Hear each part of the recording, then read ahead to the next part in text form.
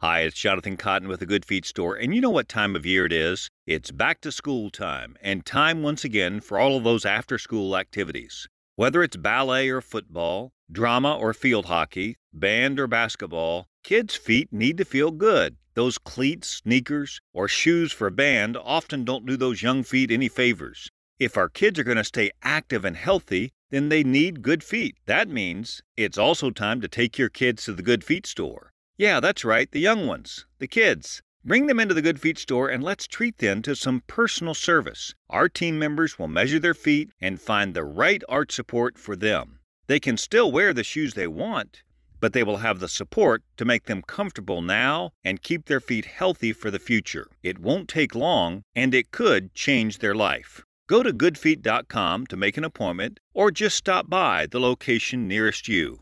The Good Feet Store.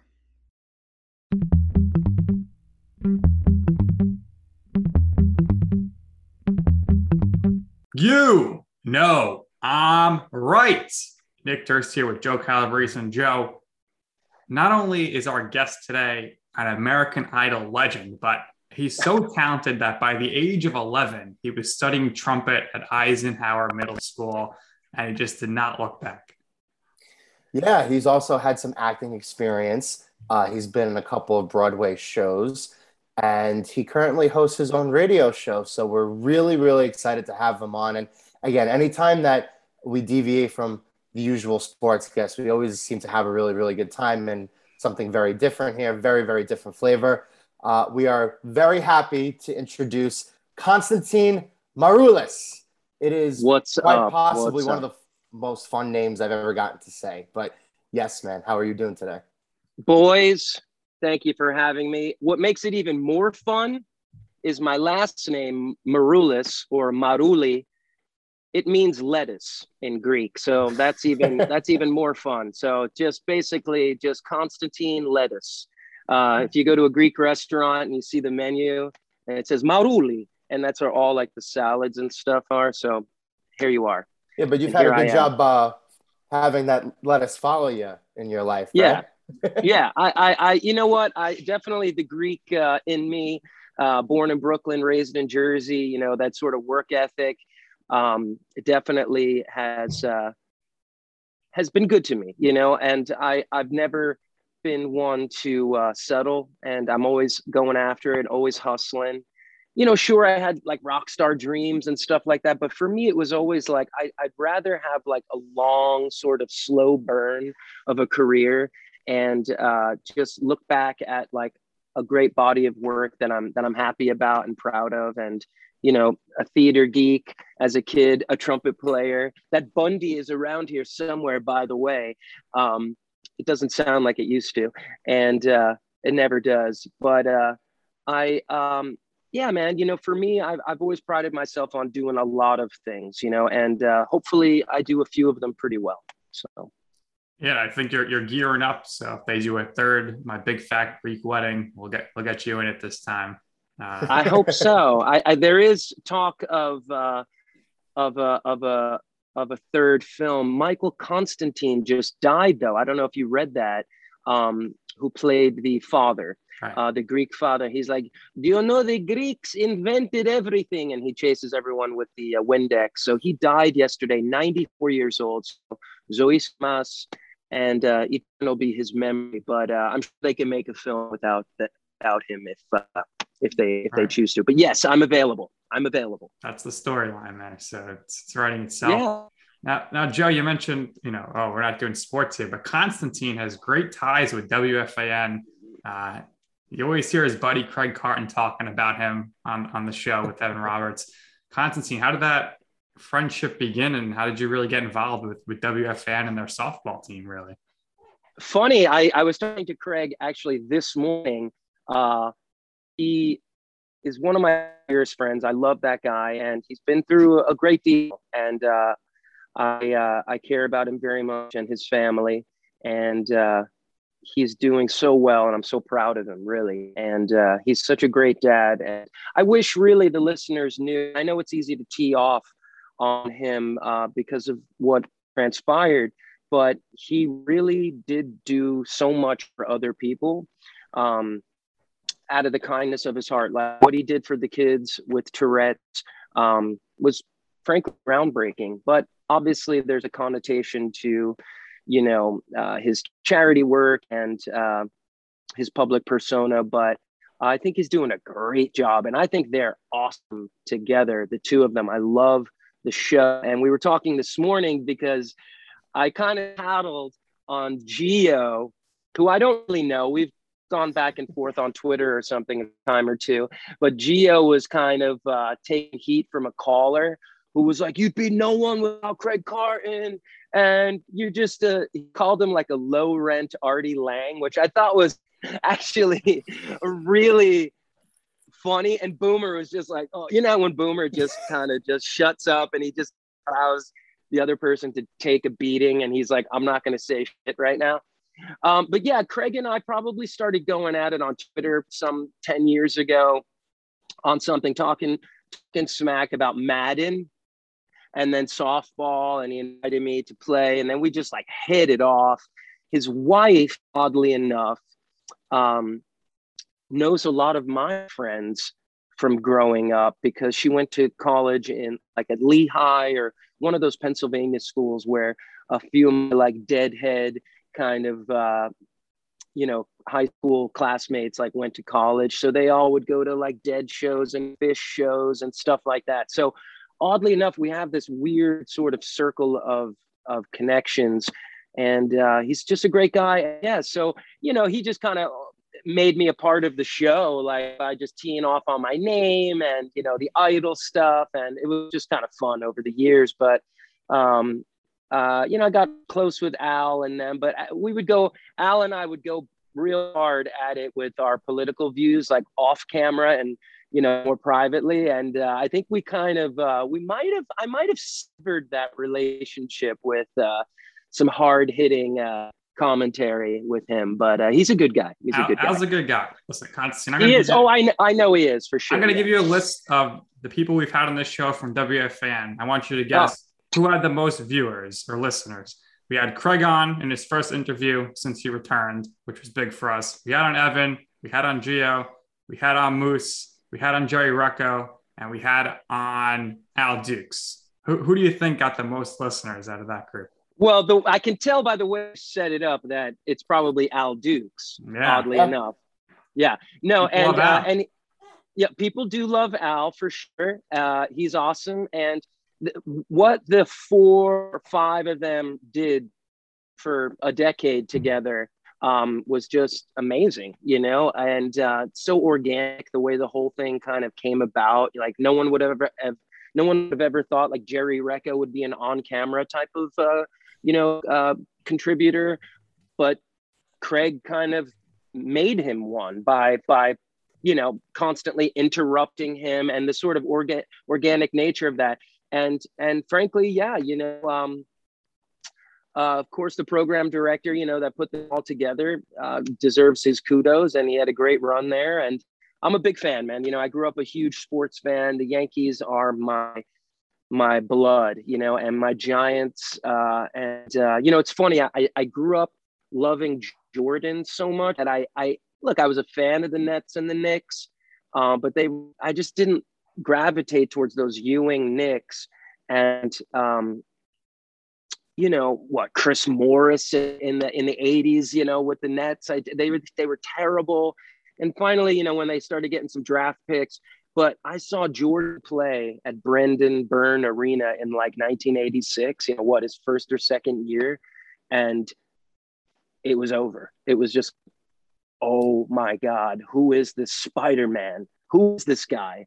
And, because again, it was 100 years ago. We didn't have like the internet. We didn't have the cable constantly, like, with the way the players are today. So there was this mythical sort of element to it. And I just gravitated to those Bulls. Like they get Phil Jackson, Scottie Pippen, they make the trade with Cartwright. You must love the Last Dance documentary.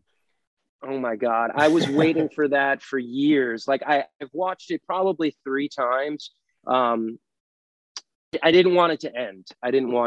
I mean, that was just my era, for sure, with basketball. I love basketball, but I feel like post Jordan, I watch and I like LeBron and I liked Kobe and all them, but I just don't have like a passion for it. I'm rooting for these Brooklyn Nets, and this new Knicks team. But Giannis as a Greek is hard to not pull for as well. I was Nick's a huge Giannis fan. Giannis, come on. I mean, he's so humble and everyone doubted him. And yeah, he ran into a really depleted Nets team to get to the finals. But he's just he's so incredible. The guy only started playing like 6 years ago. He is an interesting story, and we Greeks really do claim him, for sure. He's very prideful of his Greek heritage, and it's pretty cool. Yeah, it's he basically did a big, the first two letters on your hat to the super teams. So yeah. He signed the max, he stayed there, and you gotta appreciate that. And that was great to see. One of the founding owners of the Bucks, Dr. Korkis, an incredible guy. You can read up on him. He passed away this year, like in the early stages of the season. As with the bubble season last year and quick turnaround, this season came upon us so quickly, and it's a shame because he was there from the beginning with the Bucks. I'm talking about Lou Alcindors and all of that. He was one of the most prominent plastic surgeons in the country, a true pioneer, actually worth hundreds of millions of dollars because he patented all these plastic surgery techniques and stuff. Wow. Anyway, I got to know him. He's a leader in the Greek community, and his connection with Giannis, and you can read up on Giannis, how he speaks on Dr. Korkis. I was so sad that Dr. Korkis didn't see them win with Giannis. He died early on in the season, and the Bucks did all this stuff, but he was a modest, humble guy. And anyway, hopefully they can keep on winning because it's nice to see for sure. Yeah, definitely have no interest in seeing the Lakers or the Nets win an NBA championship. Here in the area, though, Constantine, nobody cares about the Nets in New York or New Jersey. The Nets are more popular in South Dakota than they are in New York. It's sad. I got to say this. I've done a lot at Barclays. The venue is incredible. It's an incredible venue. It's a really nice arena. Oh, it's so nice. Great the rebrand. It was great for hockey. I did the anthem a bunch for the Islanders. The freaking psychotic fans for the Islanders there.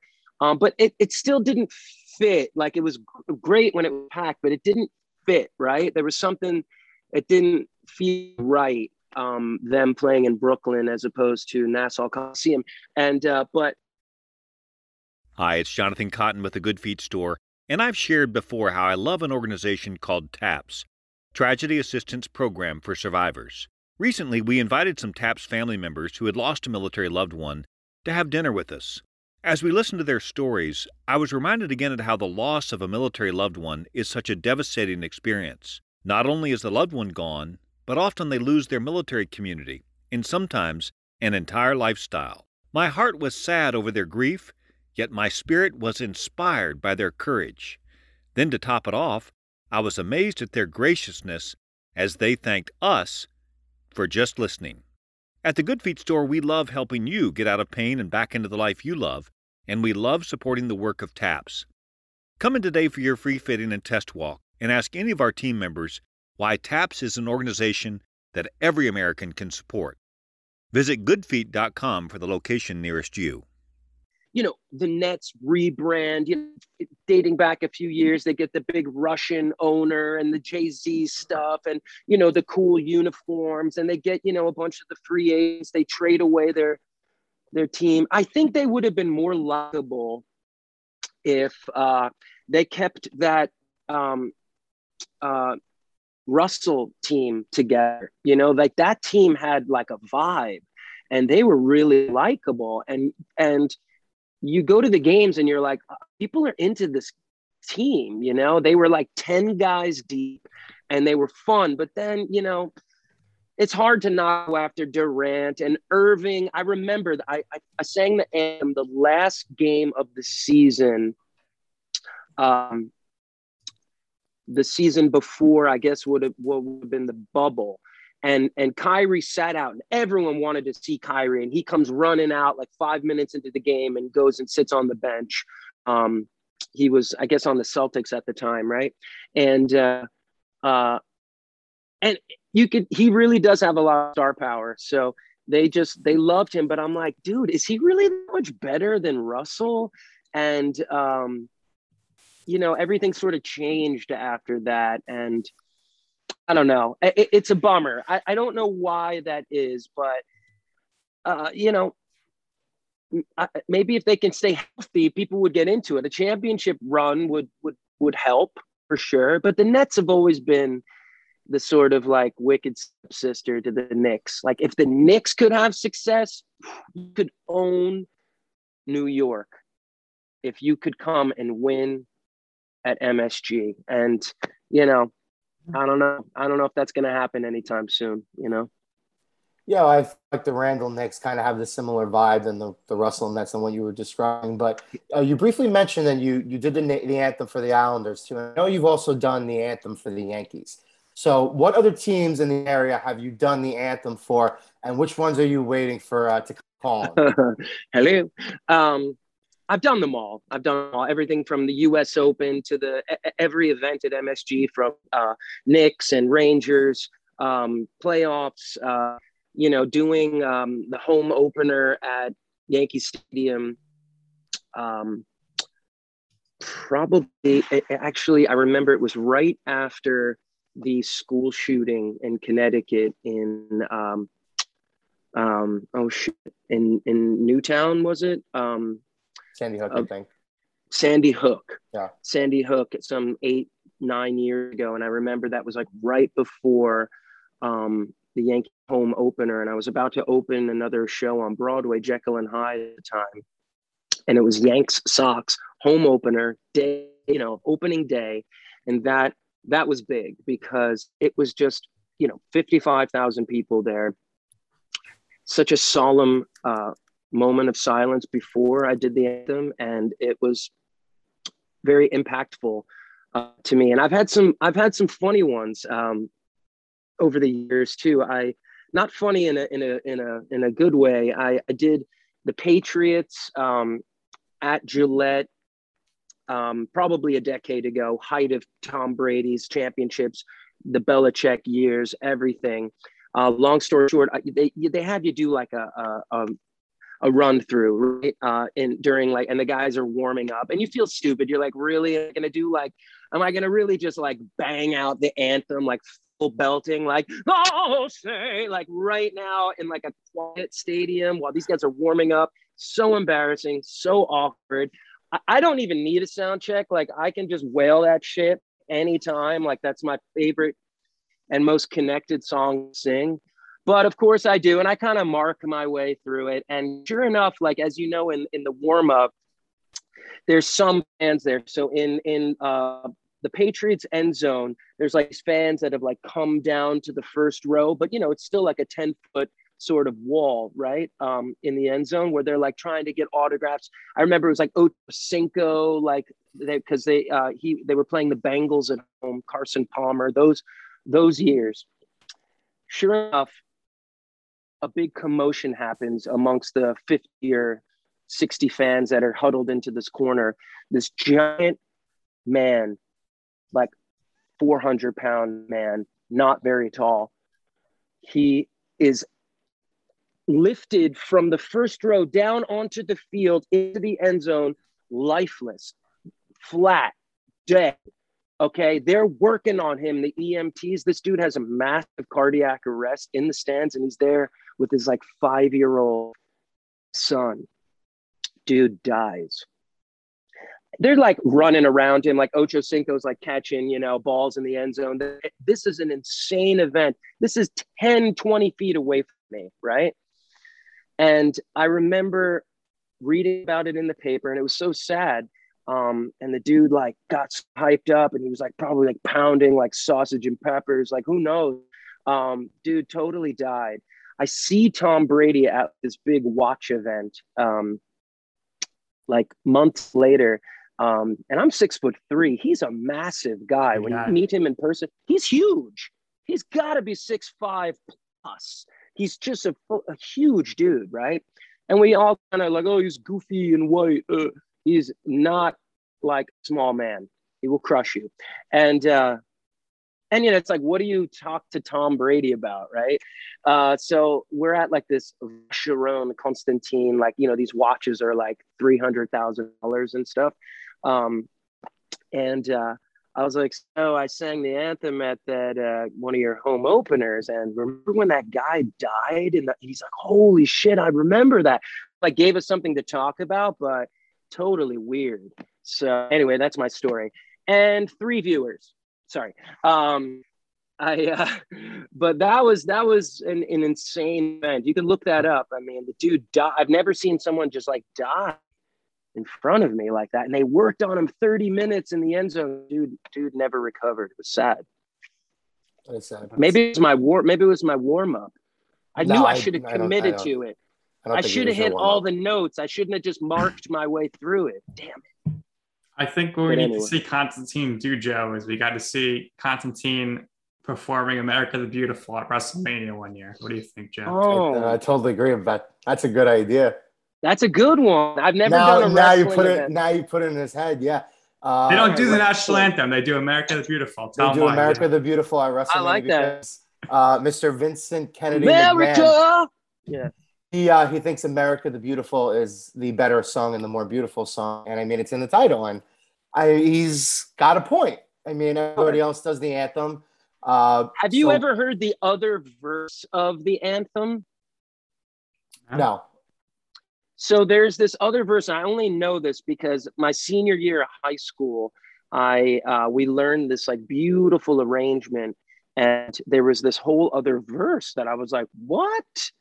And it's the same melody. But still we can see how the years have gone by. There's a dream in our land, like a flame that keeps burning. And yet it's our star-spangled banner yet waves. Something like that. It goes to that second ending. I've never heard of that before. I never did either, but this is like, 100 years ago, high school. And it goes even on a little bit more than that. Yeah. I don't know if that was like an adaptation or if the writer whose name escapes me, if he wrote those lyrics. I assume he did, though. But anyway. So, Constantine, Joe, he's a big sports betting guy. He loves his Super Bowl prop bets. I'm just wondering, if you ever had the opportunity to sing the national anthem at a Super Bowl, are you going over or are you going under the time limit? I assume you want to get the most out of it, put the spotlight on you. Well, I will say this. This is not a well-kept secret, but even the Whitney Houston legendary, iconic performance of the anthem was pre-taped.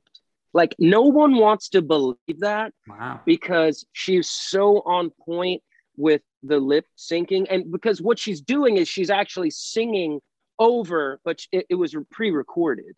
The track was pre-recorded because, guys, even 30 years ago, there's no way to cue the jets, the instruments, the fireworks, the stuff, unless you know exactly how it's going to time out, right?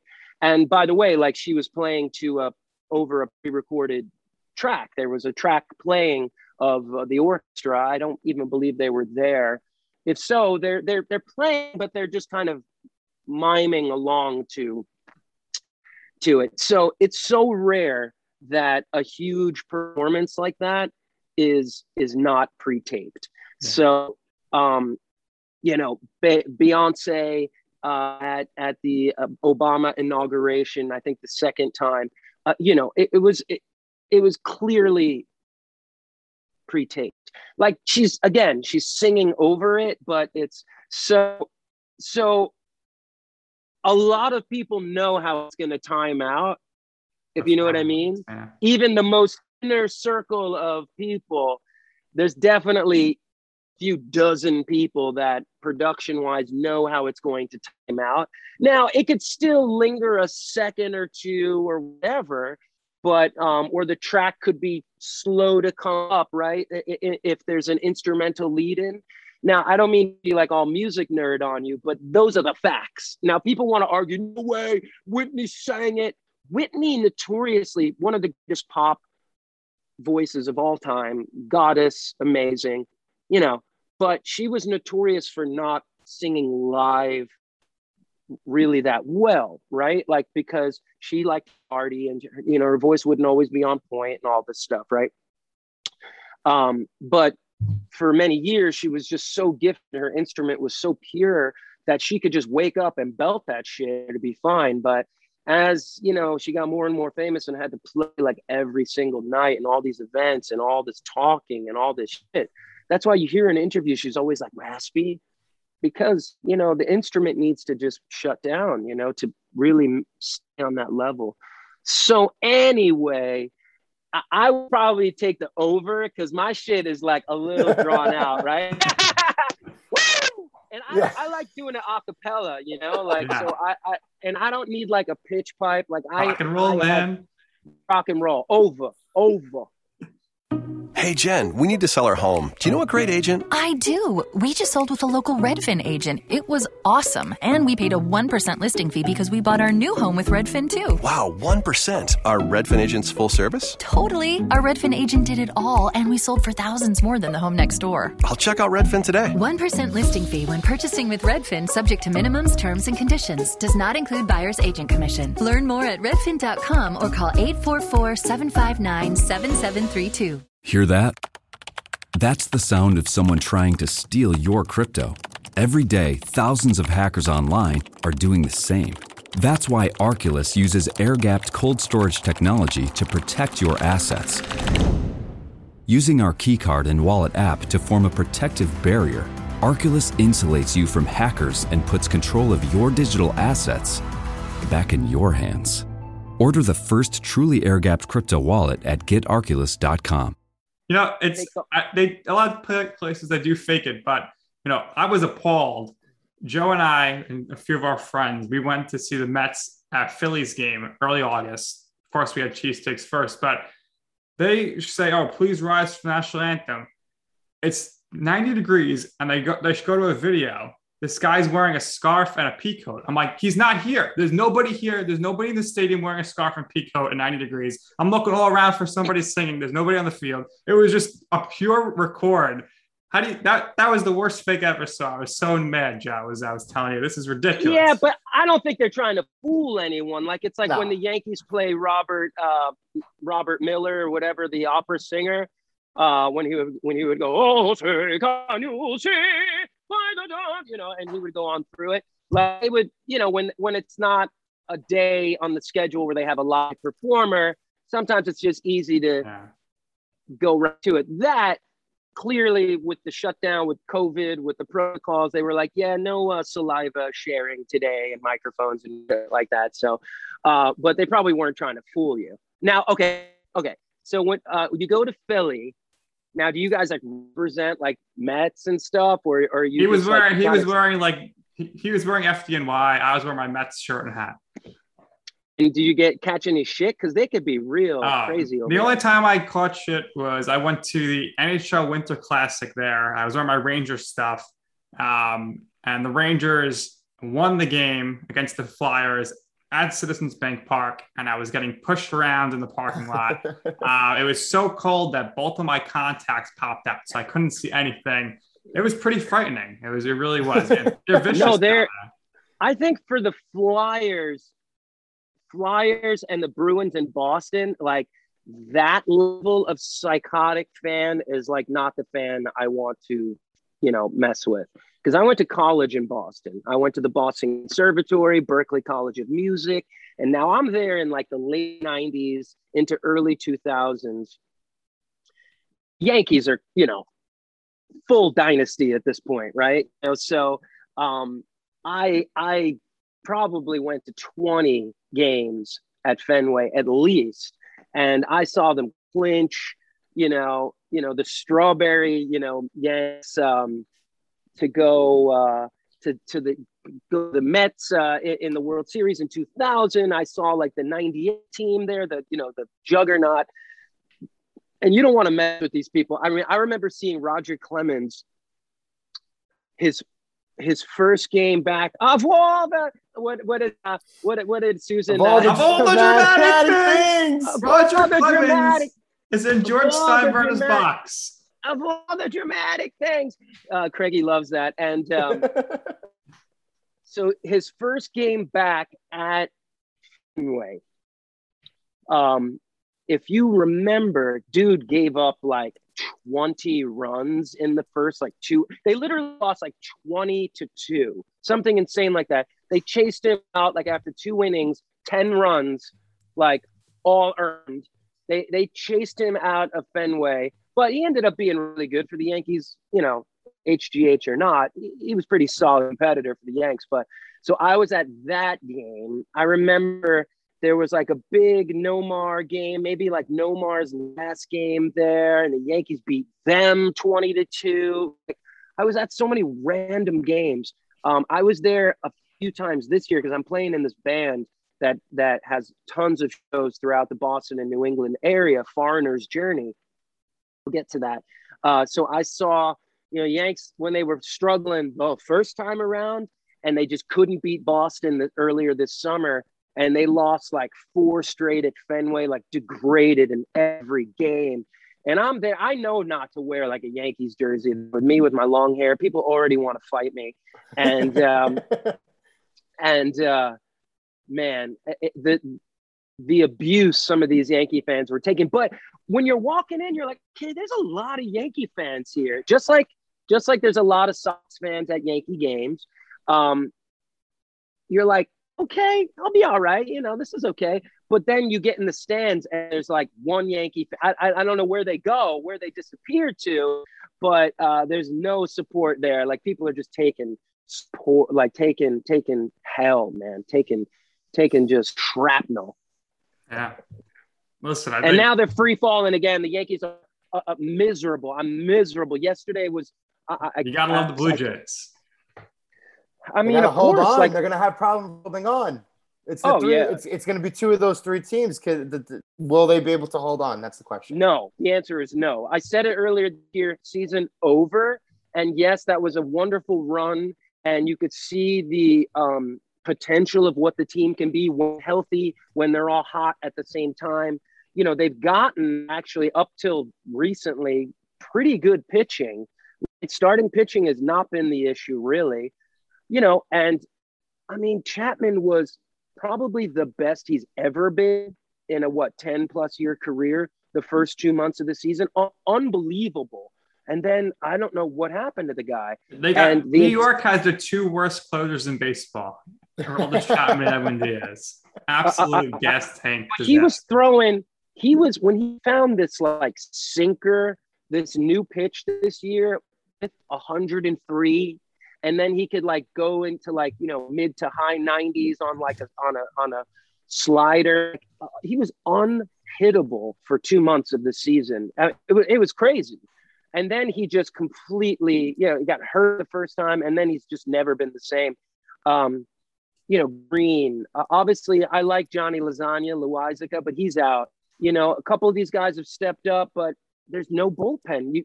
They're giving up so many home runs. Heaney, I mean, I get why they liked him, but he can never pitch again in a Yankees game. He can never pitch. He may never be allowed in New York again. That's right. I mean, he made Sonny Gray look like, Warren Spahn, and just a guy that just unbelievable, just so many home runs. You can never. And Gilles last night, did what he could. He walked the ballpark. They missed Severino, and everyone wants to blame Cashman and the manager. I really don't. I think they have the players, they have the staff, they have the people. Sure, Clint Frazier was supposed to be really good. He's not. Torres is supposed to be really good. He's not. LeMahieu has been okay, but remember Aaron Hicks? That guy sucked. Fuck. Can't stay healthy. And then they get these young guys to come up and they start producing, and then they send it all away. I get it, the major league clock and the this and that and the politics of that. But how do you take that guy, Greg Adams or whatever, Greg Allen, whatever the fuck his name was? Like, how do you take him out of the lineup? Ever? That guy was like bringing excitement to the team. I don't know. It's over. Constantine, did you play? Over. Did you play baseball growing up? I played all sports. I mean, I was never like the best guy on the team or anything, but I played a little of everything. I played, I left Brooklyn and started grade school out here in New Jersey. I moved back to New Jersey, to the town I grew up in, to raise my daughter here. The 10-year-old, like I said, she started 5th grade. I was in the pre-chat, but today was the first day of school. So I grew up playing soccer and baseball and basketball. And then 4th grade, I started football. So it was football like 5th, 6th, 7th, 8th until like freshman year. And then I was like, I'm good. It was my high school, like Chris Sims went to my high school. Like it's like a nationally ranked football team. Nick knows Chris Sims. Chris is a great guy. And he, I'm a little older than him, but he, if you could have seen him play in high school, that team, I mean, they were like a nationally ranked team and they have been ever since. He was the highest recruited high school athlete of all time at the time. He was so dominant. He was so good. Unbelievable. I was like, this guy's going to be better than his dad. No doubt. I think he ended up, we've chatted about it. Lost the spleen. Well, he went to the wrong college, I think, to start. He should have went to Rutgers. Well, that would have been awesome. And by the way, the coach at the time is the coach now again. He went to Ramapo High School. Rob Schiano. Greg Schiano. He went to Greg Schiano. He went to Ramapo High School with my brother and sister. And he was an animal. And he was the Rutgers guy. And the athletic director at the time was a Ramapo graduate, big Ramapo athlete. Tim Pernetti, who's gone on to be he was doing the IMG or something right now. IMG, he's a big dude. So Chris told me that he was so heavily recruited that Rutgers came to do their team practice at your high school. They wanted to do. They brought the whole team there to recruit him. He was like, I'm gonna go to Texas. Well, he was gonna go to. He first committed to Tennessee, I believe, right, and then he switched last minute and went to Texas. But Major Applewhite was there. Yeah, he hates Major Applewhite. Can't. But Major Applewhite couldn't shine Chris's shoes as far as skills, but he was a Heisman candidate the year before. And now that I see I have a different eye for football ever since. In college, you grow up in Jersey, you're not a big college fan, to be honest. Right. You just how it is. And New York, you're like, okay, I guess I watching Notre Dame because they were on TV every week and they had big stars and stuff. These colleges bring in 4 top nationally ranked quarterbacks and 3 of them sit, and it's crazy. So he went to the wrong school. And then, I think he never won the big game, but he was so good in college. And it's wild that you and him go to the same school and you're both good friends with Craig Carton. I know. Yeah, there's some good pictures of us out there. Yeah, but yeah, that'd be good. And he's blown up. He's so good at his job. Now. But honestly, he was such a football player. He was so fucking good. Yeah. And I would have loved to have seen him stay healthy. I think, what's his name? Chucky there in Tampa Bay. Gruden. Gruden inherited Chris, and they didn't jive. Did you hear the story that Chris Sims was asked to be the second ever Bachelor And John Gruden said, "Don't you even think about it. You will not play in my team." So he turned it down, and then Jesse Palmer did it, and his career took off. Just wild stuff. So Constantine, we gotta. I think we gotta get Joe. We gotta get Constantine our men's softball team. Yeah, we do. Let's go. I sort of retired. There's actually like a dad's league out here in the suburbs. These guys take it. You think Craig takes it serious? These guys are like full out. And I'm like, okay, I don't need like a knee injury right now in my 40s. Okay. I don't need like calf. I don't need to like tear a calf muscle, and be like a soccer dad, like, walking around in a boot right now. Okay. Right. I got like gigs to do and stuff.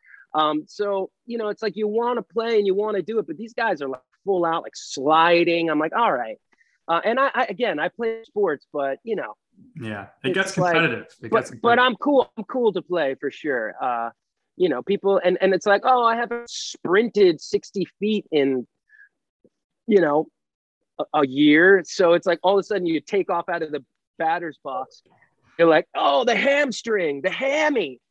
You know how those hams are. Ask Galladay. Oh, yeah, absolutely. Well, but I'm down. Let's play. All right, we're gonna get Constantine an Unmighty Ducks jersey, Joe. He's gonna come to Staten Island, and we'll see him on Saturdays. Looking forward to that. Well, my buddy, going. I know we'll get a chance to talk about my radio show, but the John Catsimatidis, billionaire. Yeah. He bought the Staten Island. He's bringing baseball back to Staten Island. So it's a big deal, He's pumping tons. I wish he was mayor. That place. I wish he would have been the mayor. Yeah, you know what it is. He could do anything he wants to do, and the radio station, he's buying up all these radio stations and like building this media group. It's like fun for him. And the guy, he's such an interesting guy. Although he really backed the Trump train, and that was interesting to me because he's always been a middle of the road kind of guy. But John, he lives. And this is common knowledge. He lives in the same apartment he's rented since the 70s on Central Park. Now it's a penthouse, okay? But he's rented this place. He could buy the entire block and have homeless people live in there if he wanted to. But this is the kind of guy he is. He still lives in the rental because that's home to him. That's just where he wants to live. He still rents it for 40 years.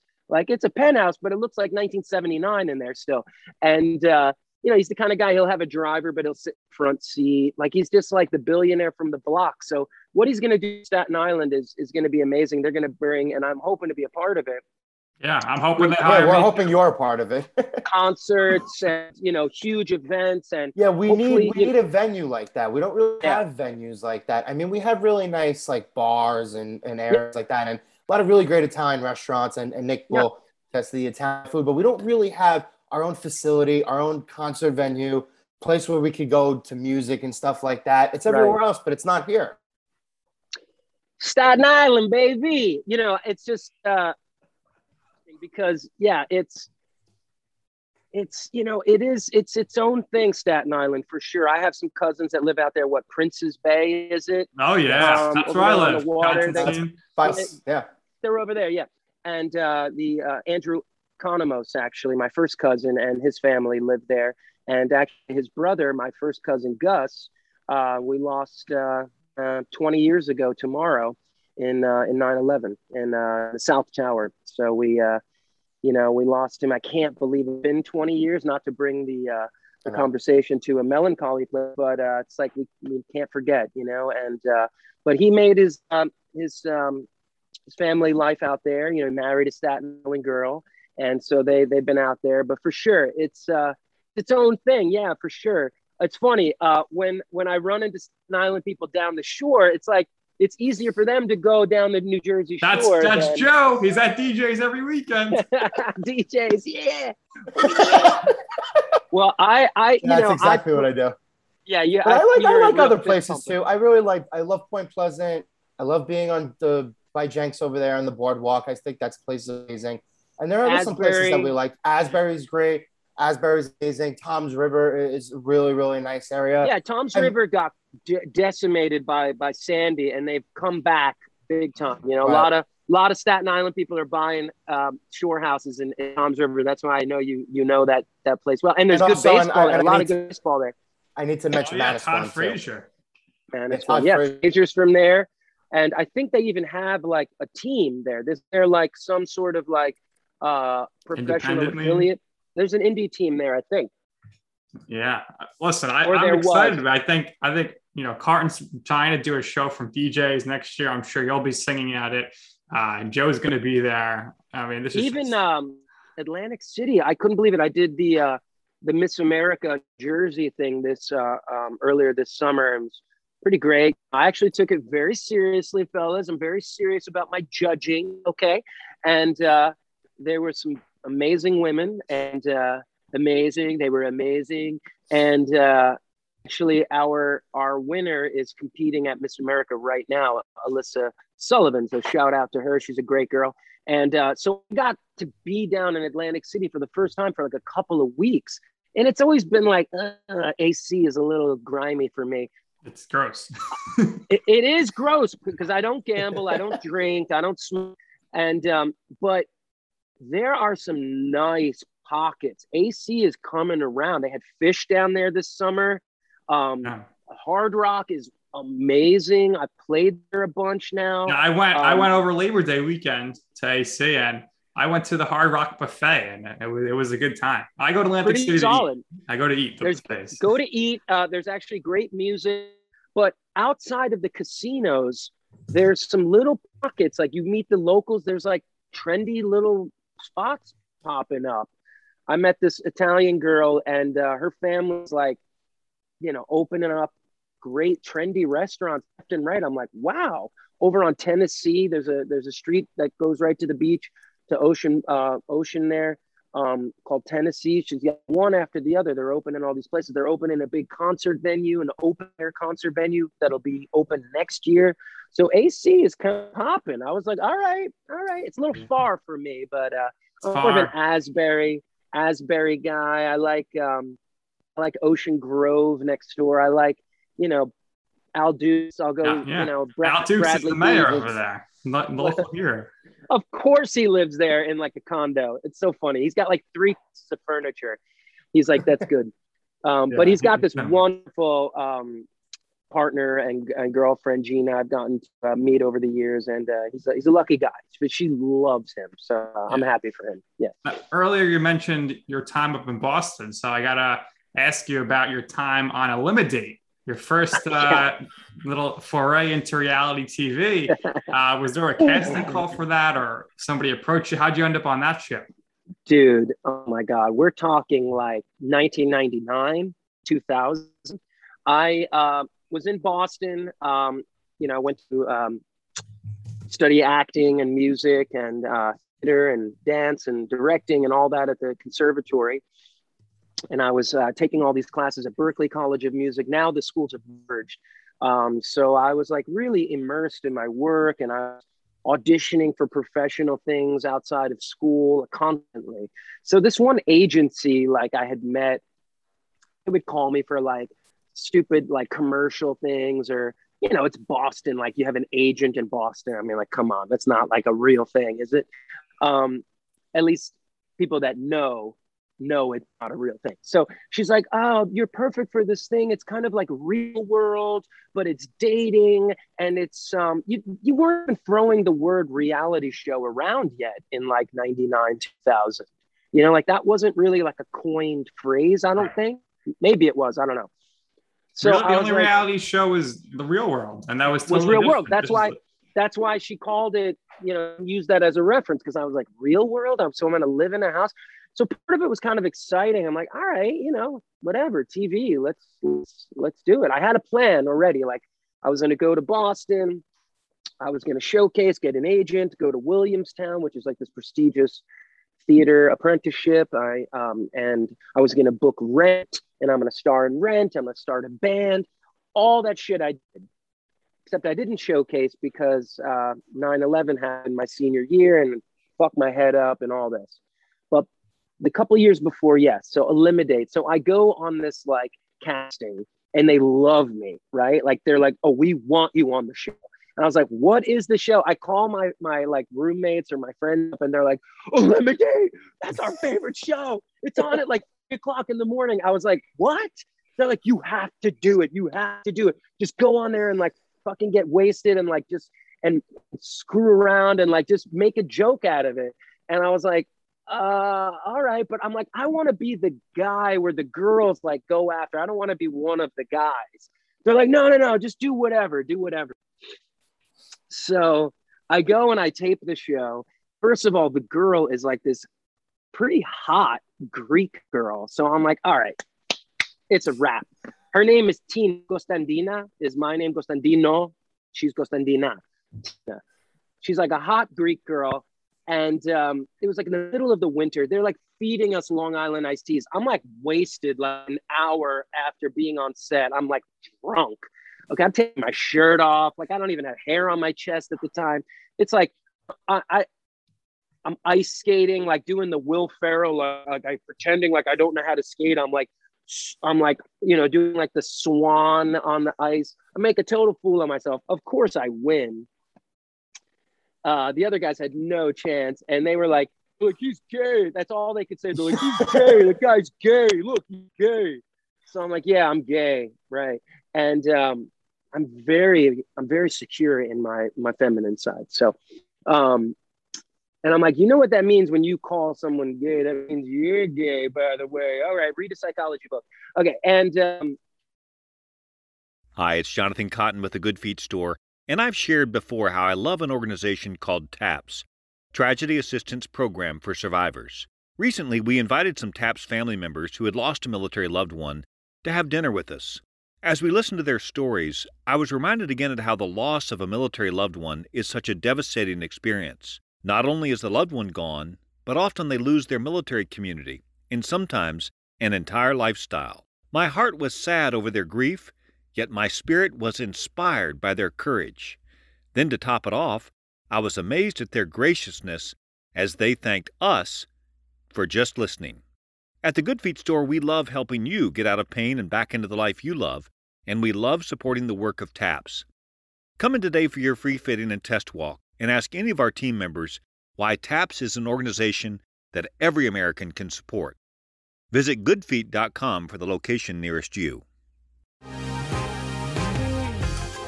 Been thinking about McDonald's all day. Can't get it off my mind. I can already taste it. Ooh, got my mind on my mouth and my mouth ready for some Mickey D's deal. There's a deal for every moment at McDonald's. Right now, get 2 of your favorites for just $3.50. Mix and match a classic McChicken, a hot and spicy McChicken, or a juicy McDouble. Price and participation may vary. Cannot be combined with combo meal. Single item at regular price. So it was awesome. And I did it all for friends. I kept saying like Deuce. Deuce was like our gang, like our stupid, like funny, ironic gang at school. If you remember that movie, South Central. Remember that like low rent gang movie in the 90s, South with the Central? Wayans brothers. Yeah, I remember. Yeah, no, it wasn't that one. It wasn't that one. That came after. It might be. That was like the spoof of it. Spoof of it, right. So South Central was the one who's like, this is Deuces, yo, we Deuce. And so we were like, yeah, we're Deuce. Like we would pretend like we had a gang, like a bunch of like musical theater guys, like total dork. We're like Deuce. So anyway, you see my friend in the background as she announces that I'm the winner, and I'm wasted. I'm like, I won. And they're screaming up and down. It was like the best moment. And of course, when I was on American Idol, they played that shit like every night. They're like, another episode with Constantine. And it's haunted me ever since. But it's pretty great. That was a good show. I should bring that show back and like be the host of it now. Yeah, I think absolutely. Contact your agent. Maybe you can turn it into a YouTube exclusive series. John Katzimatidis, producer. Let's go. Yeah, exactly, dude. Joe's the first episode. The girls are coming for Jeff. Hell yeah. We'll get some. Some girls that know how to make the sausage nice. You know what I mean? Some real Staten Island Sunday sauce. Wait, they can't come from DJs. I'm done with DJs, girls. None of them. Yeah, that's it. I like. It's funny. Like the Guido sort of stereotype is like evolved over the years, but has it really? It's funny when after all the American Idol stuff, like I had a deal actually at Viacom, and I was like pitching shows and stuff like that early on. Like I had this thing at ABC with Kelsey Grammer, and I had done MTV had this short-lived show called The Little Talent Show, which was kind of mean, to be honest. Like they actually had like people that had thought they had talent, and they were really bad. And like we would kind of be like, "Oh, you're so good, you're making it to the next round." And it was kind of just mean, to be honest. So it was kind of short-lived. But at the time, you know, the head of MTV, like she like really liked me and stuff. So I was like pitching shows. I pitched a Jersey Shore Guido show in like 2005. Wow. Okay. I'm telling you, I did. Okay. I also pitched a drag queen competition show.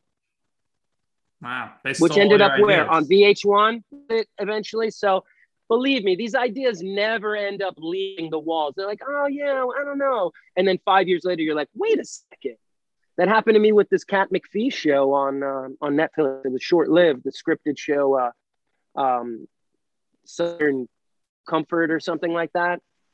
That was a show I had works back in the day. And all of a sudden they regurgitated it, sprinkled a little Nashville feel on it. And they plugged in a different American Idol. But that's showbiz, baby. It ain't show friends. It's showbiz. But I still love Jersey Shore. I think that's like one of the good. It's the best still show really on TV. good. I watch it. Yeah. But now the Guido has now the Guido's like a little bit more dressed up, but like still got like the distinct. And believe me, Greeks. There's plenty of Guidos. Okay, a lot of Greekos, a lot of Greek Guidos, plenty. I grew up with them with the Cavaricis. Forget it. So we can smell our own for sure. But there's like an evolution, like the line outside of DJs is like, it's basically the same line since like 1983. But it's like only like there's a slight evolution to it. It's funny. It's incredible. Joe knows it very well. He's always there. Oh, yeah. You know, American Idol, if I asked you, can you name somebody who's been on the show since it went to ABC, you'd say no. What do you think Idol can do? That's not true, though. That's not true. You know people? I couldn't name anybody. Oh, okay, let me see if you know. Okay, you know that song. Okay, I think they've made a great transition to ABC. Now, dude, when I was on the show, 30 million people a night, 3 nights a week.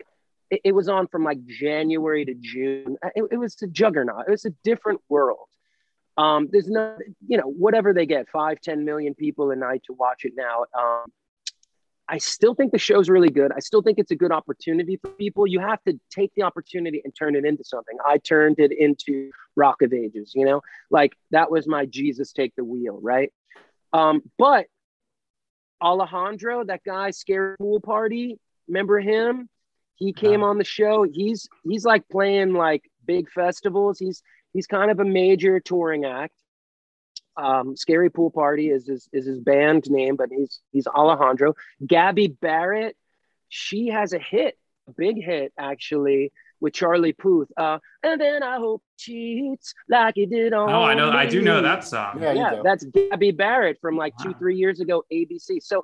So don't sleep. There are people that make their mark. This kid, James, I'm kind of waiting for him to like break through. There's been some good people at ABC, and actually, because now the show like casts people from like TikTok and YouTube. I mean, it's not like my days where 20,000. If you were, going saying right now, I want to go on a reality show to showcase my talents. Are you going Idol? Are you going on The Voice? Are you going to America's Got Talent? I always thought America's Got Talent should not allow people who sing because there's other singing shows and the singers always win and the comedians or whatever get screwed. That's the best show, of course, because your guy Simon Cowell, who I think American Idol definitely missed. But if you were coming up now, which avenue would you be going to try to make it? Well, it's funny. It's funny. Like you said, I haven't heard of anyone from ABC's American Idol, but there's still such a hook to American Idol. There's such a brand. And like, okay, you can reel off the 10 biggest idols and they're huge big, you know? And then there's like the next 10, which maybe I'm in that 10. You're in the top 10. Nah, you're definitely. Well, okay, but I'm You're definitely in the top 15 to 20. That's not even. That thank you. And top 10. Well, because no one's ever gotten Tony nominations. No one's ever done what I've done on Broadway. They might have been on Broadway, but they haven't. No one hosts a radio show in New York City. That's right. You know, nobody does. And whatnot. But for me, The Voice, when it came along, I was like, wow, this is a really well-produced show. But it, from day one, I told this story before. I've said this before. This commentary. It was never about the contestants. It's always been about the judges and their famous, like next level famous, careers and the red chairs. And there might even be better singers on The Voice, because early on they were like, we're not doing this open call shit. They're casting, they're going to managers, they're going to labels, acts that haven't broke through. People that were on other reality shows, they cast people on that show. And they're really good singers. But they don't really do live. Everything's like pre-tape. So, they might massage some of the stuff. They don't really go live. But I can't name one. And I watch this shit. I can't name one person from The Voice in 20 plus 30 seasons that's like that could even carry Carrie Underwood's like water to the stage for her. Not one. Now I know that there have been marginal country hits, but I can't name them. Right. The only people I know Tony Vincent and Ian Flanagan. Ian is because my manager represents him. Right. And that's the only reason I know him, to be honest. Right. I would say Jordan Smith too. Okay. Now I only know Jordan because my song was getting played on the same Sirius station as him. So I was like, oh, that guy. And he has such a unique sounding voice. And he's like this big guy. And, he's got this insanely high voice. So I as a singer, I'm like, I correlated that. But again, Jordan. Unless you said his name, I would have been like the guy with the high voice. You know what was the best? You know what was the best show? It only lasted 2 seasons, but it gave us great talent. X Factor. I thought Simon had a great show there. It's still big in the UK. It's massive in the UK. I'm not sure why it didn't pick up in the United States. They overthought it here, putting Kim Kardashian, her sister. That was terrible. They got Fifth Harmony out of it, so they bought us stars there. Yeah. Right. So I will say this. It's a longer conversation, and obviously I'm a long-winded guy in the first place. So, but X Factor, AT, that summer slot is nice. Yeah, you're not going to have as many people watching, but if you're a breakout from that, right. For whatever reason, those breakouts go very viral. Like X Factor, this girl Rachel that I knew has like 50 million views of her Queen song on there, Somebody to Love. She did this arrangement of that, and it became so viral. And it's like, yeah, they've had success with the boy bands there. There's like a Susan, what's her name? Powell. They all go viral. They go viral right away. They go more viral there. They have a better mechanism for that. It's all Simon. Correct. But that's all Simon. You're right. He knows how to crank shit up. He that's what he does. He's a promotions guy. He's still great. I love Simon. He's, and Idol was clearly its best when it had its original judges. That first, 5, 6, and they bring out years. DeGeneres. You're like, what is she doing here? And, even Cara Diaguarda, who was a very well-known songwriter, not a television persona. What's Randy up to these days? Randy Jackson? Well, Randy's had He some was on The health Voice, problems. I saw. Was As, he? like, I didn't know he was that. like, No, he. not the judge, but they brought him in to like help the singers or something, coach. I don't know. I think you saw him on a different show. He was in a show called Finish. It was like Finish the Lyric. Finish the Lyric or Yeah. He was the DJ, I think. Yeah. He was like the sort of musical guy, but he would like chime in with like Jane Krakowski or something. He did some of that stuff. He's done some commercials. He's had some health problems, and he rejoined Journey, the band Journey, like the original. Neil Sean is the founder. A lot of the guys are not there anymore, but he rejoined Journey, and then he had health problems, so he's kind of sitting out right now. They've had like this even, like their 10th resurgent Journey. They were like playing Coachella. I mean, they were playing like Lollapalooza. Like there's like a whole TikTok generation that's like Journey. They don't even know who Steve Perry is. But he was playing with them. He's got plenty of dough. He did have a big divorce, so I don't know if she took a lot of that American Idol cash from him. But he was a big time producer, songwriter. He produced some huge records. I'm sure he's got that mailbox cash. But it's hard. Like when you're that big a star for a while on such a big show, it's so hard to like. Even Simon, like I could do this. I can bring my X Factor here, and I'll have the same success. People like had become so familiar with Idol that weren't ready for another brand, Yeah, no, I totally agree with that. You mentioned Rock of Ages and you mentioned your time on Broadway, so I really want to get to this. I actually saw Rock of Ages with my mom when it was on Broadway in its run. I believe it was 2011. I think it was a sophomore in college. And she is very super into performing Broadway, theater, kind of stuff like that. We've seen stuff like Rock of Ages together, In the Heights. We've seen Avenue Q. She's seen other stuff like Spam-A-Lot. She went to see Jersey Boys without me, which I'm still really pissed at her about. What a great musical. But you were, and you mentioned this again before, you were nominated for a Tony Award for it. So you were outstanding. It was one of the most fun that I've ever been to a Broadway show. Obviously, I love that 80s music, that whole vibe. I thought you were outstanding. They eventually made a movie about it, and the movie definitely is not as good as the Broadway show. Put that, I'm well aware. Saw the movie. That was did not hold candle to your performance. But I want to ask you, who was instrumental in setting up that opportunity for you? Yeah. It's funny. After Idol, if you remember, I sort of like free-falled off the show one week, like in the top 6. I was never in the bottom 3. And, I came out recently and said, look, I think it was probably a well-produced television moment.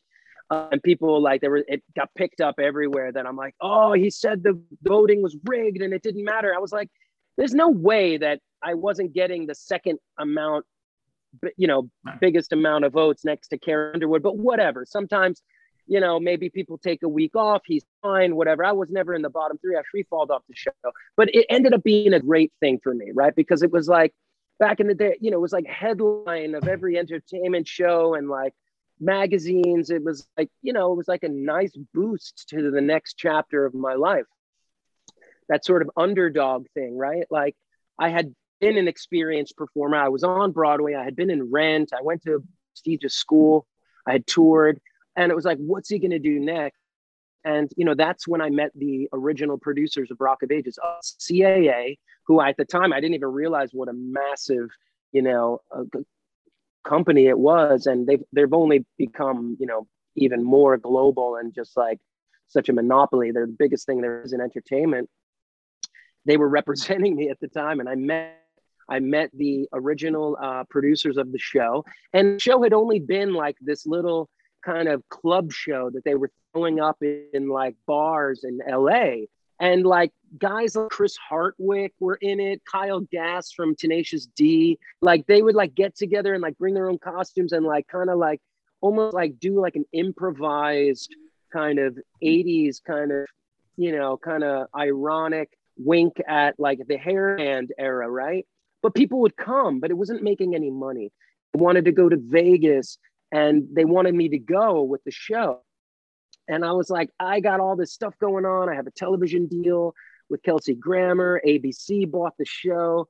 I love this idea. I mean, they literally were like, this is the show. It's like a mixtape. I'm like, fucking awesome. First of all, I love this. You know, I see it, and I'm actually an actor. You know, it's not like I was on Idol, I want to do Broadway now. It's like I grew up classically trained, and I get this. But call me when you get to New York, because like I don't want to take all the bullets for you in Vegas. Sure enough, they go to Vegas, they lose millions of dollars.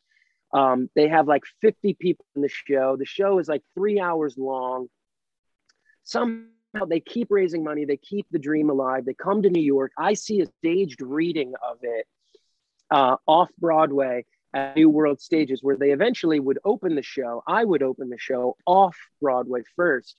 And it's terrible, but I still see it. They had all these crazy people in it I knew. I'm like, he's in it? And it was like a staged reading. So that's what like, it's exactly how it sounds like.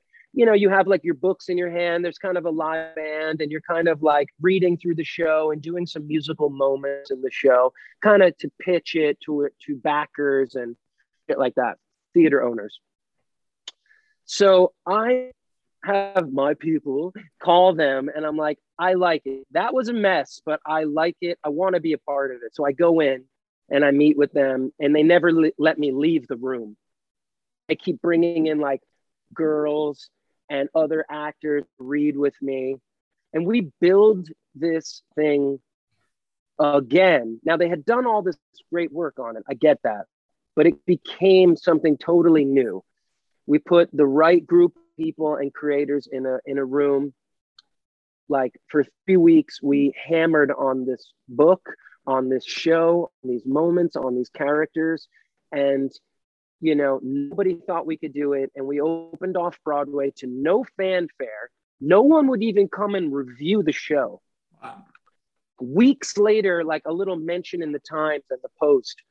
But the word of mouth started to build, and we were giving away tickets, and people were like, this is fucking genius. This show is genius. And there was something about like me in that wannabe part. Now, granted, now I'm like 30, 32 at the time. Okay. Because I was older when I was on Idol. I was like 28, turning 29. I turned 30, like on the tour.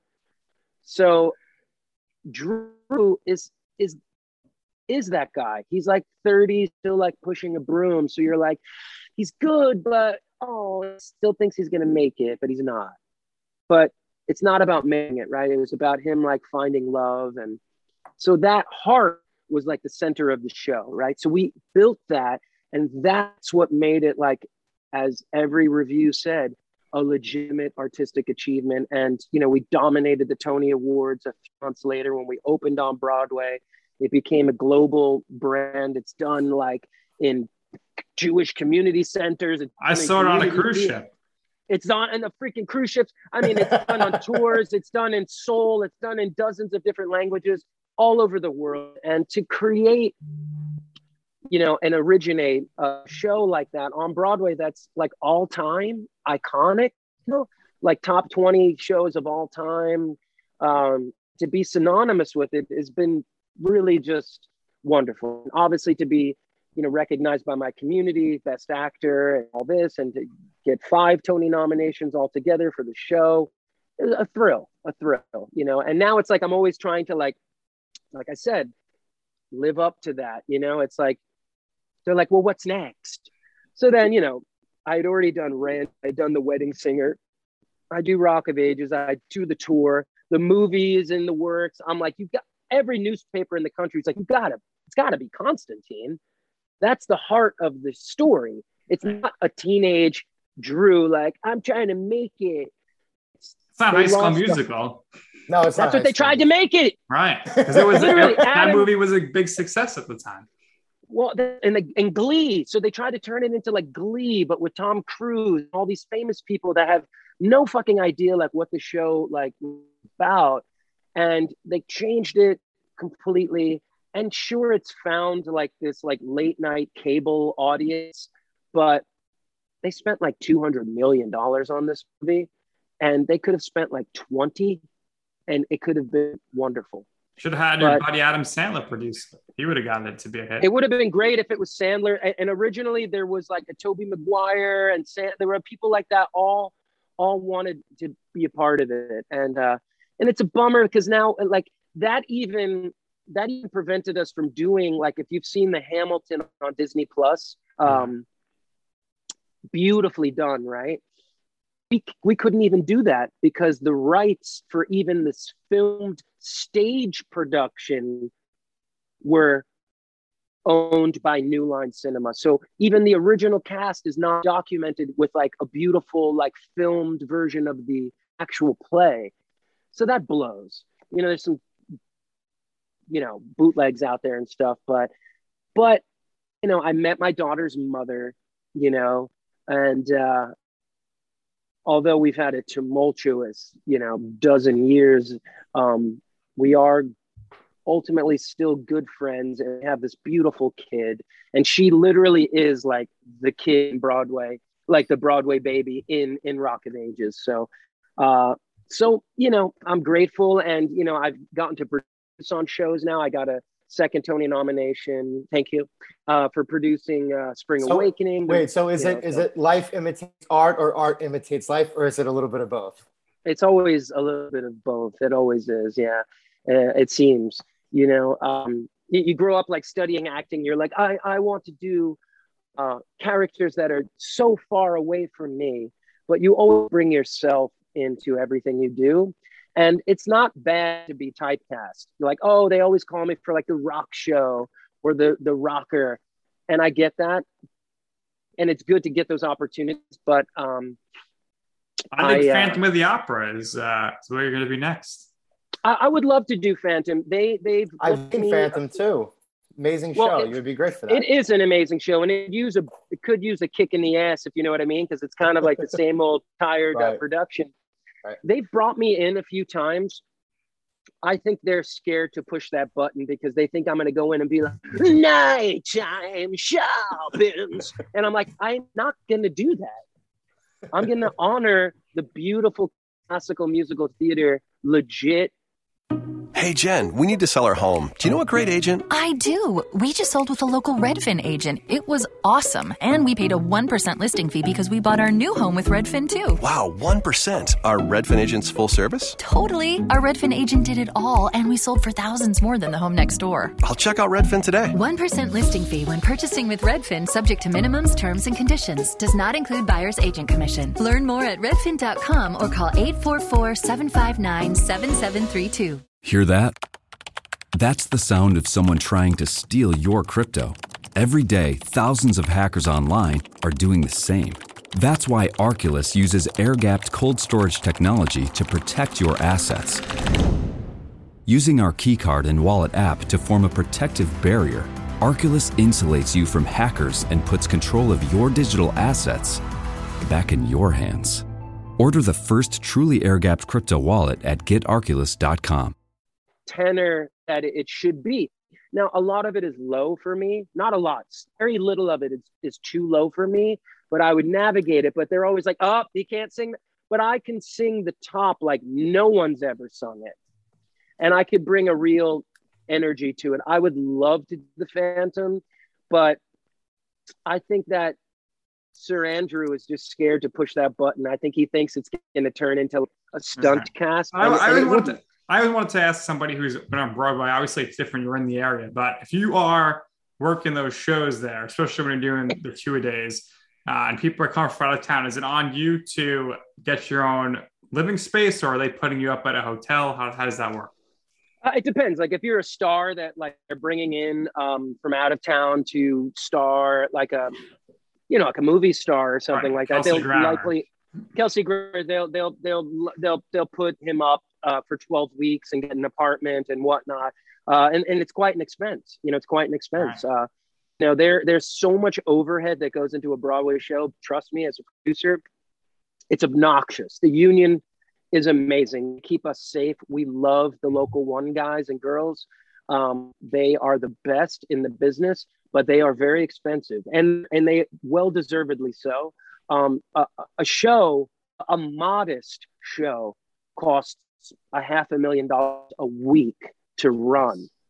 So you start at $500,000 in the hole, you know, and usually they go on up to 800, 900, $1 million.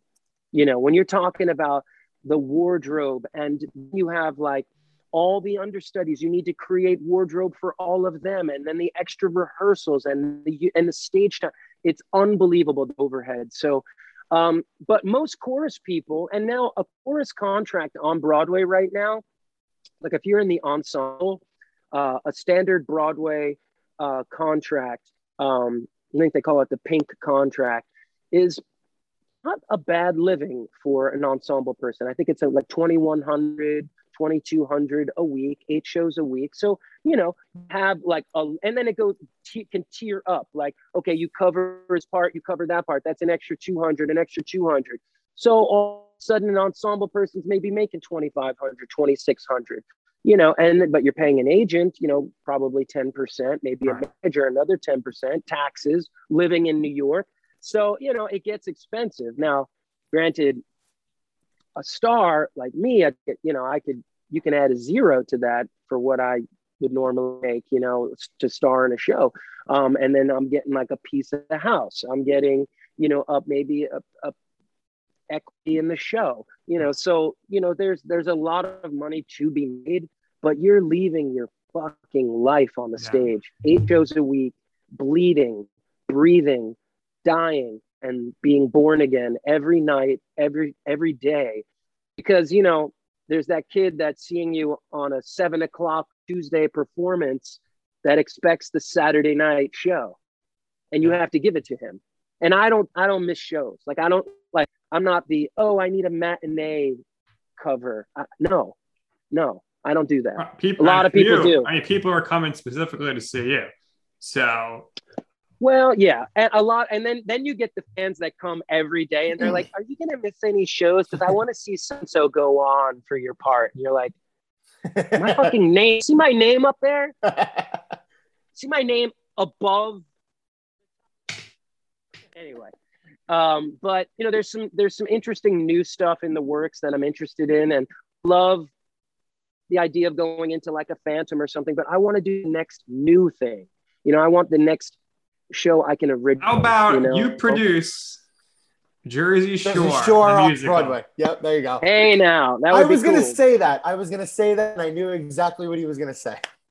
What I'd rather do is like maybe there's a story within like it's sort of like you know, mystique of like the boardwalk, the early boardwalk, like a boardwalk empire, like that I'm interested in, an adaptation of something like that, or the early days. I mean, you could very easily adapt music scene.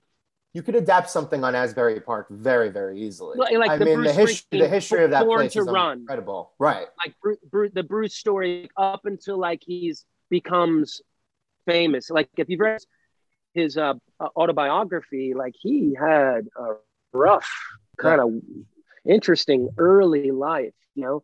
And that, you know, working class scene in the mid-century, 20th century was a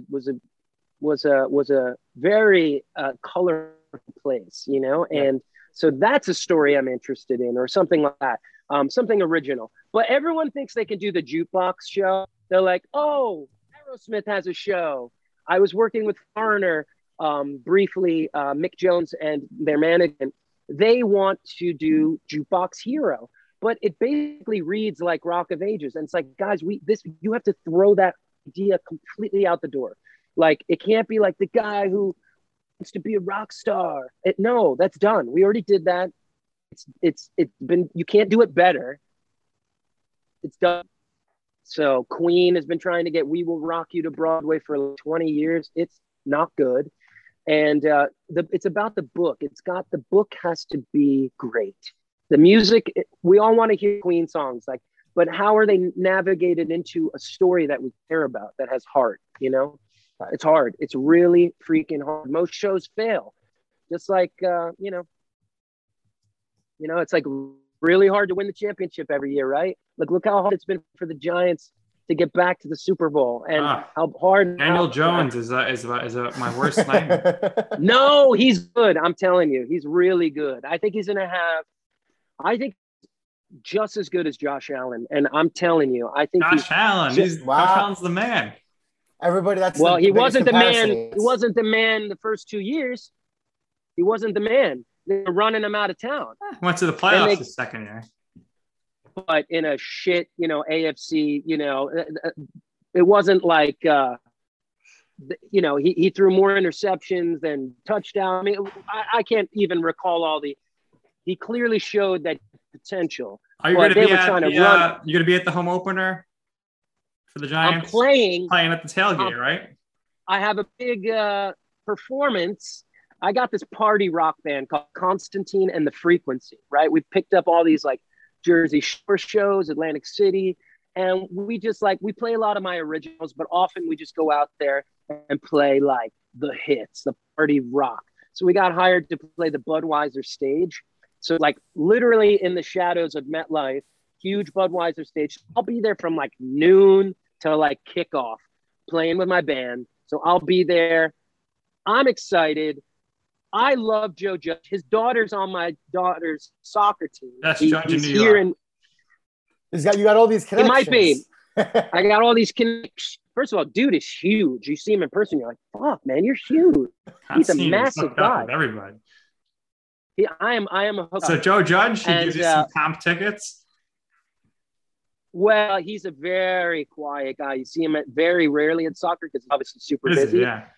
But his daughter's actually on the B team. My daughter's on the A team. So travel soccer around here is big business. And he's a huge guy. And it makes you wonder like how he apparently got in a scuffle with the offensive line coach. Now that guy was massive. You read his stats. That guy was like 6'7", like 350 when he played, and he was still that big. So that would have been an interesting scuffle. I would have liked to have seen that. Not a lot of chatter came out of that. I think he's doing the right stuff. I think he's got the right mentality. Absolutely. I think we're seeing all the hate with Daniel Jones is the same hate we saw with Eli. Oh, he's goofy, he's white, he fell after literally breaking the miles per hour like record in the league for fastest run. The guy goes 80 yards. Yeah, he tripped. Big freaking deal. He scored on the next play. He had a great rookie campaign. The second year, last year was, considering that, what the story was and how he came in and he didn't have a line and the coaching and this and that. Last year was a really difficult year for anyone to be successful. Tom Brady was like running practices like on his estate with like, like these guys never got to play together. New coach. It all comes down to the offensive line, which is still horrible. That's what everyone wants to talk about. They got rid of Zeitler and they didn't replace him. And it's all going to be about Barkley. If Barkley's great, they'll be good. The division's not going to be that good. They can win. Let's hope it happens. And I don't know. I mean, look, Dallas scores a lot of points. They're a pretty good football team. Their offensive line's not good either. Well, I think it'll come down to the Giants and Dallas this year. Eagles are going to be horrible. I mean, the Redskins, Giants were the Washington football team. They won last year, but they downgraded in quarterback, and there hasn't been a repeat NFC East champion since like 2002. Look, the Giants were in every game last year except for like the Buffalo game and the Cleveland game. Really, right? Maybe the Niner game. They could have easily flipped that record in a crazy, crappy, weirdo, surreal season with a new coach and no line and no Saquon. They could have been 10-6. Yeah. They could have been. Judge is great. All it's going to take is, I'm more curious for you because right now, obviously, you love Aaron Judge, but one division championship by Joe Judge, he might be the favorable judge in the sports world.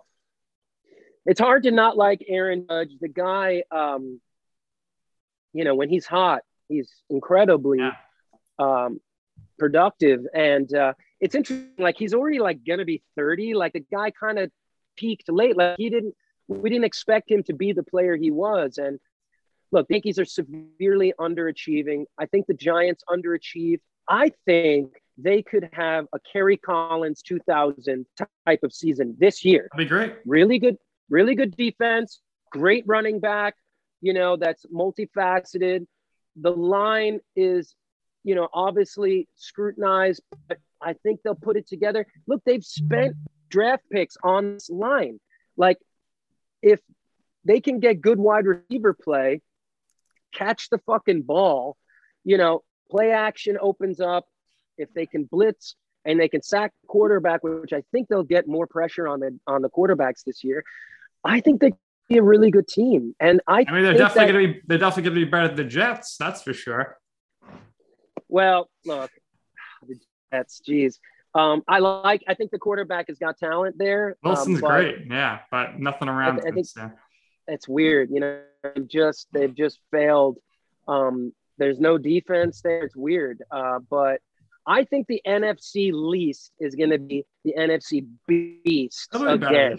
I think that the Eagles are doing things in the right direction. I think WFT is doing things. Yeah, they're putting all the look that quarterback, freaking Heineke. He looked pretty freaking good last year. Now they'll figure him out. He looked real good. And Fitzpatrick, he could either look like Hall of Fame or Hall of Shame. Should have kept Alex Smith. Given the week. Do you have any other? I think he was done, man. I think he was done. He's like, I'm good, man. Obviously, you're doing the tailgate. What other tour dates you have here for the fall? Where are we going to be able to find you? And I'm playing this huge act called Foreigner's Journey. It's basically an extension of Rock of Ages. It's a huge Foreigner and Journey celebration with all these great guys out of Austin. We have tour dates all through the fall into the winter. We played all summer. Somehow we played sold out shows with no incidents with COVID and everything. These guys are great. It's been an awesome gig. We're going to be September 17th, my birthday. It's nearly sold out. North Shore of Music Theater. That's up in Massachusetts, about 20 miles outside Boston. September 18th, we'll be in Great Neck, Long Island at the big amphitheater. They have a huge outdoor concert series they do there. And on the 25th, we have a huge area show. Bergen Performing Arts Center, Englewood, New Jersey. Me with Foreigner's Journey. It's my homecoming show. I've been trying to get them more into the New York, New Jersey area, more East Coast dates, because they're really well known in New England. They do Live Nation shows and everything. That's a big show. So ConstantineMaroulis.com. Get your tickets. Bring your mom. I'm her favorite American Idol finalist. Come hear me wail some Journey, some Foreigner. I got the tight pants. We got hot dancers. We're going to do a little Rock of Ages stuff in the encore. It's going to be a great show. But my new album is out, my latest album. It's called Until I'm Wanted. Actually, I have a copy of it here for you guys. And this is a compact disc. Disc. It's starting to catch on. They still make this. And if you don't have a CD player, it's good for home invasion. You could take out someone's eye. You could take out an eye. But it's all available on Spotify, Apple Music, my most recent album, Until I'm Wanted. So that's a good time. And we got the radio show, man. It's been awesome. 90 minutes in, we finally get to talk about your radio show. Oh my God. I know. Saturday Night rocks. That's right. I love it. I love it. To start a radio show in the biggest market on one of the biggest stations in the country in my mid 40s is pretty hard. It's pretty hard to do, and it all happens so fast, and it's been great. Now, the WABC legendary call letters, they lean real heavy into the news talk radio, but on the weekends we're really trying to hip things up a little bit with music radio 77 WABC, and my show Saturday Night Rocks. It's because Saturday Night Rocks. It's 70s, 80s, 90s. I talk. We do pop culture. We have great guests. This week on the show, we do a great tribute to 9/11. Fallen, and of course my cousin Constantine that I lost in the towers. Next week, we have Mark McGrath from Sugar Ray, Blues Traveler on the show. So it's every Saturday, or you can go to WABCmusicradio.com. You can listen to the archived shows. It's a lot at 5 p.m. Eastern to 6 p.m. Eastern every Saturday, taking you all the way to Cousin Bruce Say.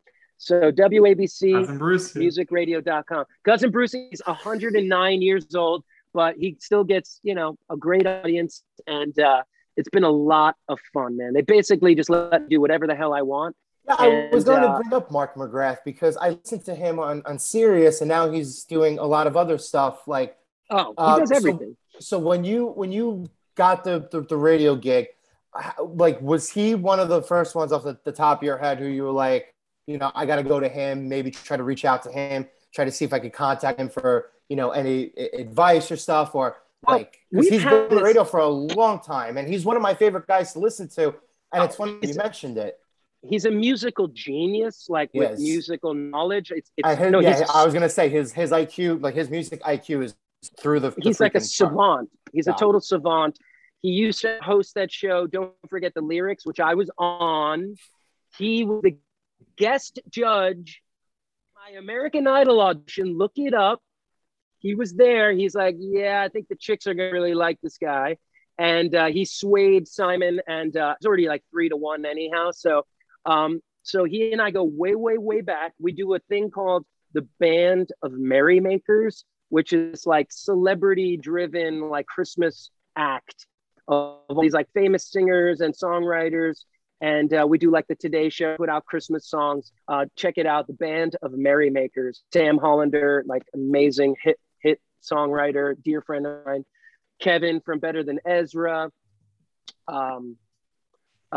Mark, Lisa Loeb, guys from Neon Trees, just an awesome act. And we do it all musicians on call, a great organization that helps out, artists in need. And we have a lot of fun. So we have a lot to catch up on. And yeah, he is like a freak. We've done a bunch of shows together. He has like, he shut down Music Jeopardy, like used to be a show. And he won for so many weeks that they just basically had to stop the show. Like no one can beat him. So he's like, Stump the Schwab, and then we have Can't Fool McGrath. Exactly. So he's a good guy. So we have some great guests on the show. We do some great stuff with Peloton. We have great, outside the box sort of guests on the show. We do karaoke with Constantine, where I bring in, a sort of a surprise guest each week to trade bars with me. And we do some fun stuff with the Stonewashed benchmark, which is like a throwback sort of stony kind of moment in the show. They let me do whatever the hell I want. It's pretty cool. Now my contract's up in a few weeks, so I'm hoping to stay. Come on, John Katz, Matidis, get it together. I got a little meeting with him next week. They got to show me the baklava, if you know what I mean. Well, we hope you guys everything are the best. Works out. Yeah, no, we hope everything works out for the best. And I want to say this was so much fun. We went a really long time, but honestly, it felt like we were just like hanging out with a friend. Well, thank you. This was really, really fun. You were incredibly knowledgeable. Well, sports, music, your connects are insane. Again, this was so much fun. And what we do here is you've already did your whole little promotional bit. So we always give our last words to our guests. So I always say if there's anything else you would like to share or promote. But again, you're a very personable guy. You seem very humble. You seem like you're the type of guy that I know you don't drink, but, they always say the type of guy you would want a beer with. Yeah. The thing was like, if there's anything else you would like to share or promote, go ahead. The floor is all yours. Thanks again for doing this with us, Constantine. No, thank you guys for having me. This is a great show, great vibe for sure. Look, there's so much going on in the world right now. The performing arts needs your support. We've had a rough couple of years. I would love your support at my live shows, of course, but if not mine, ConstantineMaroulis.com, where you can see all my tour dates. Go support a local theater or an emerging artist. Go check out a band. Go to Broadway. Go get a ticket. Go TKTS or go see a community theater show. Arts are so important to the kids, to our growth, to the sort of connective tissue that brings us all together, you know. And artists say and do a lot of dumb shit a lot, and we're in this such a difficult climate, you know, socially and politically. But go support the arts, you know, at the schools, you know, the local level. We appreciate you. And I think you need it too. You know, everyone, we love sports. I love sports more than anyone, but it's nice to just take your girl to go see a show, you know, and I'd love your support. I got some great shows coming up. I think you'll love the radio show as well. We have a great time. And follow me on socials at Constantine Maroulis on Instagram. I love to go at it. People on there and a lot of talk a lot of shit. And we have a good time. But, you know, shout out to all the great teachers out there. Let's have a great school year. All the parents working overtime, you know, to keep the kids safe. And, you know, let's just stay safe, man. We are not through this thing. No matter how you feel, we're not through this. I lost one of my best friends in the world. You know, he was in a coma for 50 days and, you know, I'll never see him again. And, you know, he leaves behind a beautiful son and a beautiful wife. And I don't want that for anyone out there, you know. Now, granted, that was early on during this whole thing, you know, probably the likelihood of us getting sick and that happening to any of us, you know, we have much better chances now. But I don't want that for you. I just want to go back to work.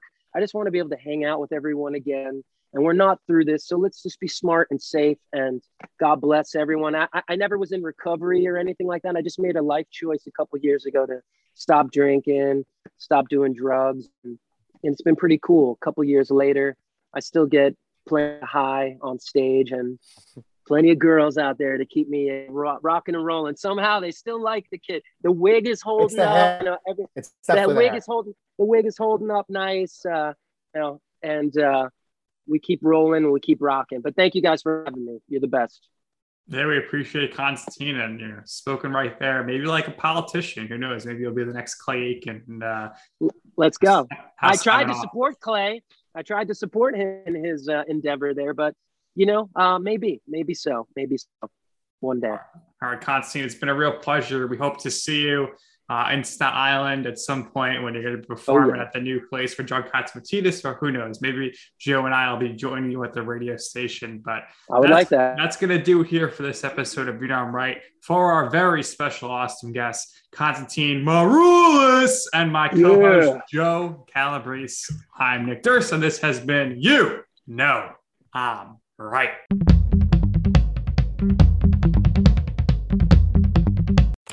Every day, thousands of hackers try to steal your crypto. But Arculus uses air-gapped technology by forming a protective barrier that insulates you from hackers and secures your crypto. Order yours at getarculus.com.